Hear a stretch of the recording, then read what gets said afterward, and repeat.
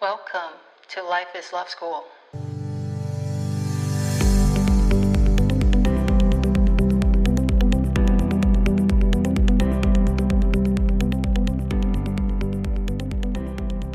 Hi everyone, welcome back to Life is Love School. So today I will talk about the second half of the 30 signs that you suffer a childhood trauma.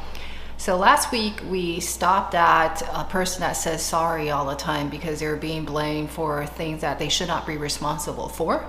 So this week we'll start at number 16, which is people-pleasing behavior and being over worried about what other people think. So the people-pleasing behavior is very common, and it actually sets up childhood trauma survivors to be the codependent. So this person is taking responsibility for how other people feel. They feel that it's their job to make sure that everybody's happy.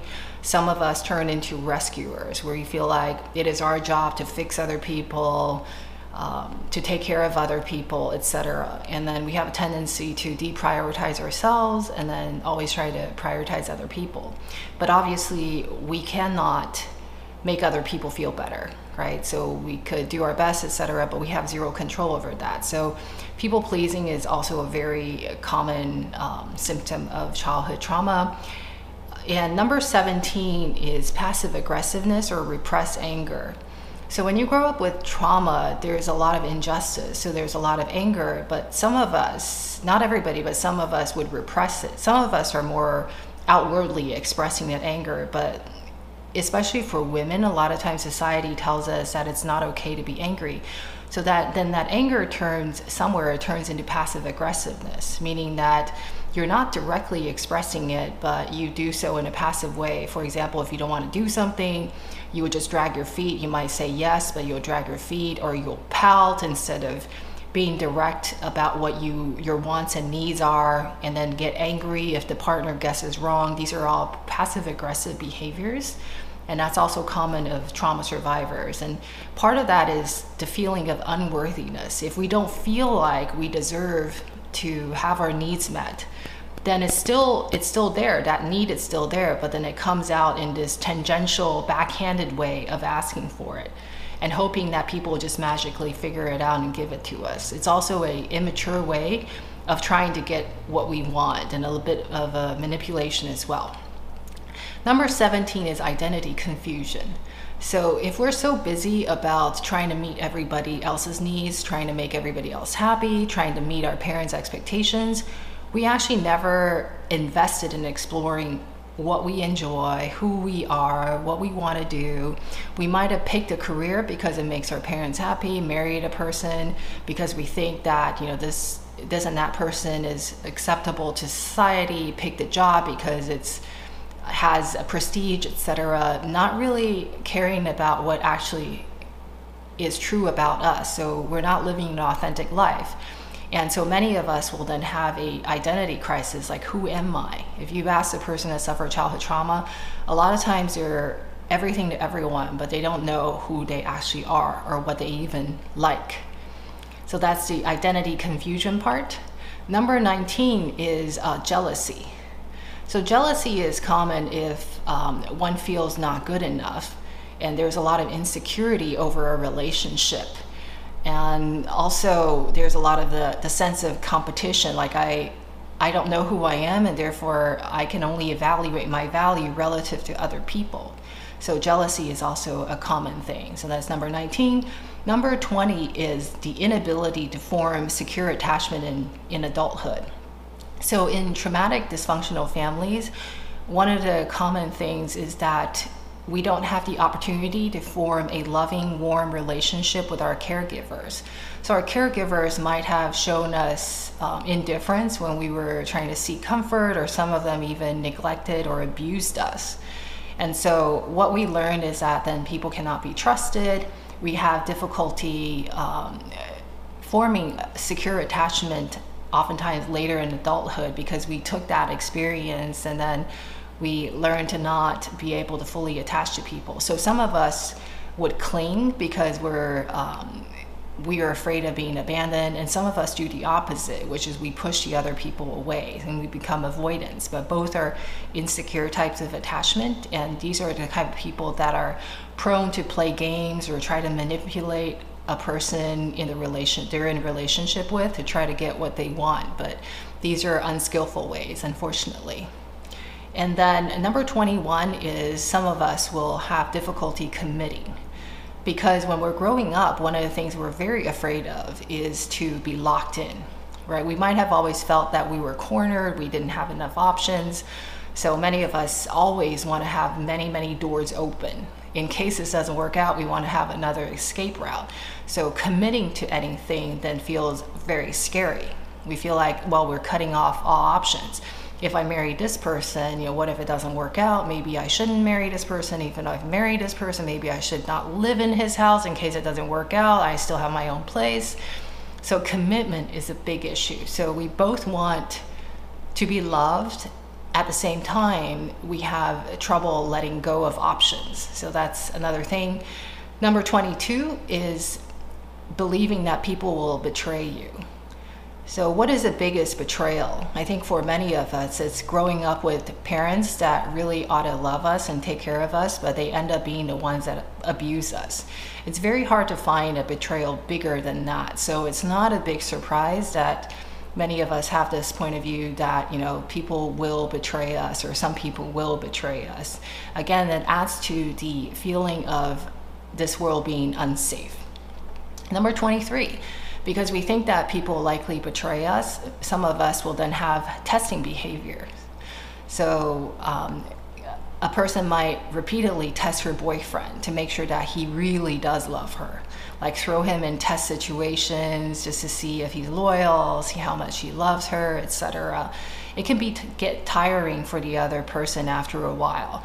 So what you might see is trauma survivors are kind of an open book, but only up to a certain point.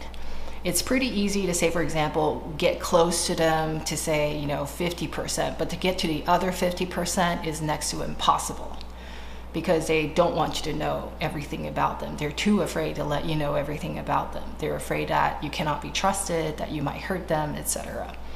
Number 24 is a fear of abandonment. So if you grew up with parents that neglected you, or some even physically left and never came back, then we might have a sense that someday the people that we care about will also abandon us. So this ties into the jealousy factor. So jealousy in relationship a lot of times ties into the fear of abandonment.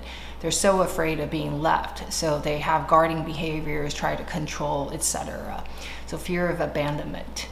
Number 25 is re-victimization in adult relationships. So there is a common phenomenon where abuse victims would then seek out partners in life that reminds them of one of their abusive parents.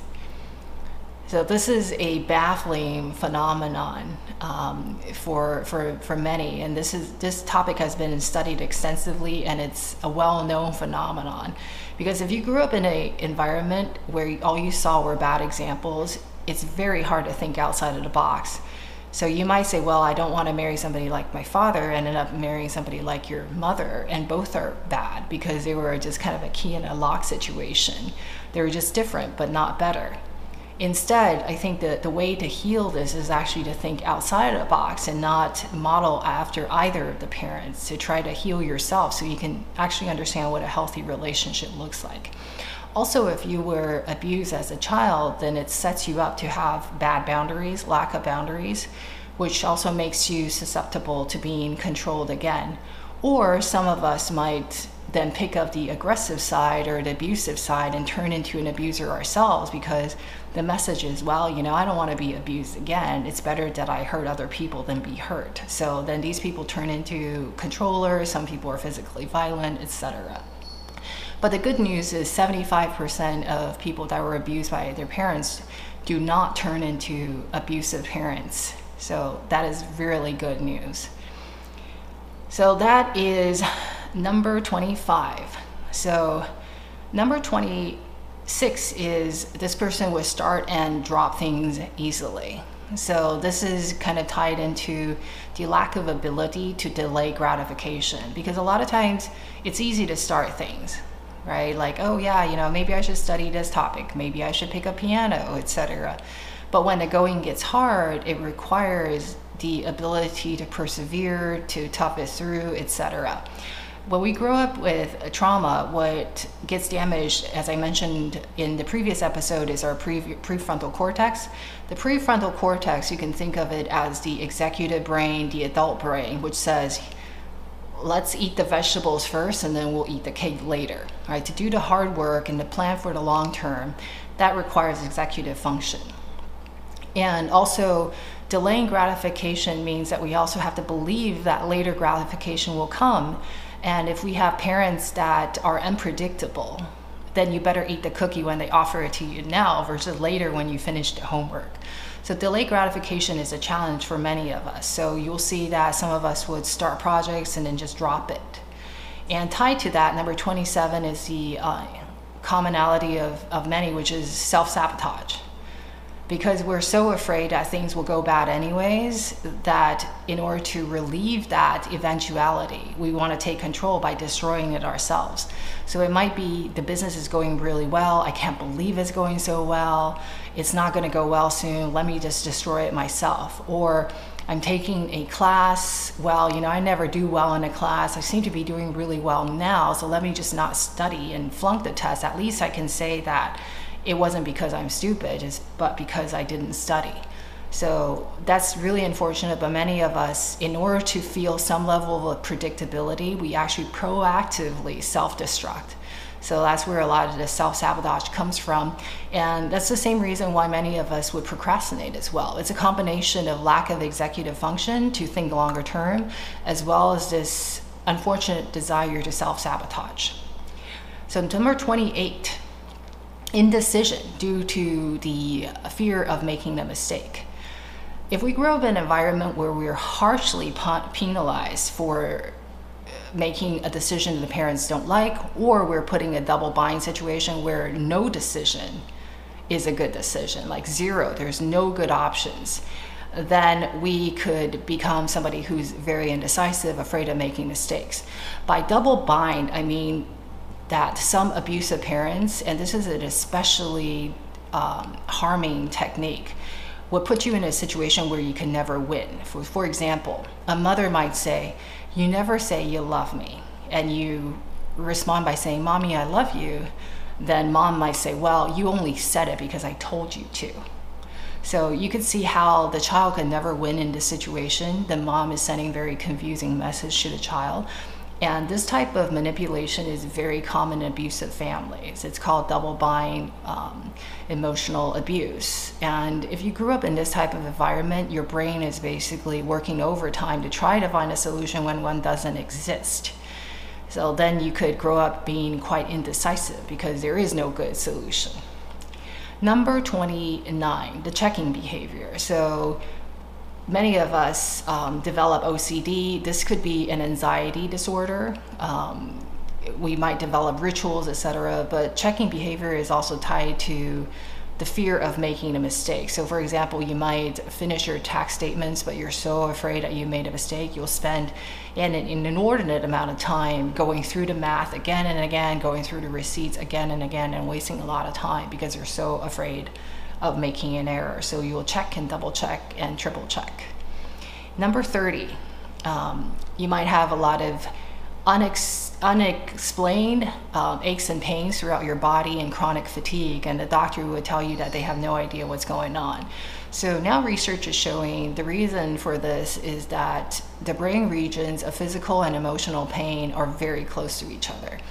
And that's why when we suffered a breakup, people oftentimes say, oh, my heart broke. I'm in so much pain. I'm suffering so much. It's so painful. It's true because emotional pain and physical pain are in similar brain regions. And what happens is if we suffered abuse, these regions are hyperactive. So a hyperactive brain will take a small discomfort signal from, say, for example, the lower back, and it will say, my gosh, your back is in real pain, it's really bad. And then of course the muscle then tenses up, because it's afraid that some real damage is being done. And of course, that makes the pain signal stronger, goes to the brain gets even more anxious. So you can see how this is a negative feedback loop that just self-reinforces. So many childhood trauma victims, now survivors, suffer chronic pain in the back, in the neck, etc. These are very, very common symptoms. So I hope you find this list helpful.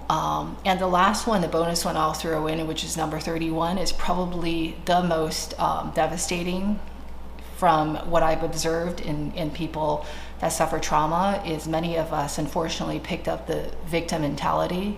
It's a learned helplessness. They've done studies of this where they would, and the researchers would put a dog in a cage that has electricity running, and they would zap the dogs once in a while. But the good news is that the dog can leap outside of the cage and escape the electric shock. But then they put another group of dogs in a similar environment, but unfortunately this group of dogs do not have the option to leap out and save themselves. And what the experimenter observed is that even though later they opened the cage and allowed this group of dogs that was previously helpless the opportunity to escape, this group of dog learned to be helpless, and they just keep whimpering and laying low and getting electric shocked in the cage. They basically refuse to move. So they've learned to be helpless. They've learned that they can't help themselves, that they're victims, and they have to wait for somebody to take care of them, which in this case is the lab technician eventually came and helped them. They physically moved the dog outside a cage and do that a couple times, and finally the dogs learn how to do it. I think the good news is that we're human beings, and one of the biggest realization in the group, and when I see people recover, it is people that realize, I'm a grown-up now. I'm no longer that child. I am not helpless. When I was a child, I was indeed helpless. I was small. I can't make money. I can't just bust out. I can't get a job. I can't get a rental place and move out. None of those options were available to us. But as adults, we have all of these resources, powers, we have a say. If somebody is hurting us, we could send them to jail and get a protection order, and all of these things that we could do. We can do things to protect our children, etc. And the important thing is to realize that we have this power and to take it back. So there's people that don't do this, and they have the victim mentality, is always waiting for some miracle to happen or waiting for somebody to save them. And hope is not a strategy. So victim mentality is probably the worst trauma symptom to pick up. That's an unfortunate legacy, but it's also very fixable. As soon as we're aware, we can let it go. So that's a choice. So I hope you find all of this information useful. Of course, if I missed anything in the list, or if you have any other opinions, I love to hear what you think. The community input is what keeps us, the discussions really good. And of course, if you're interested in trauma and healing and how to live a better life as a grown-up, I would love to invite you to the Women Only Coaching Group. I'll put the information below. Until next time, take care.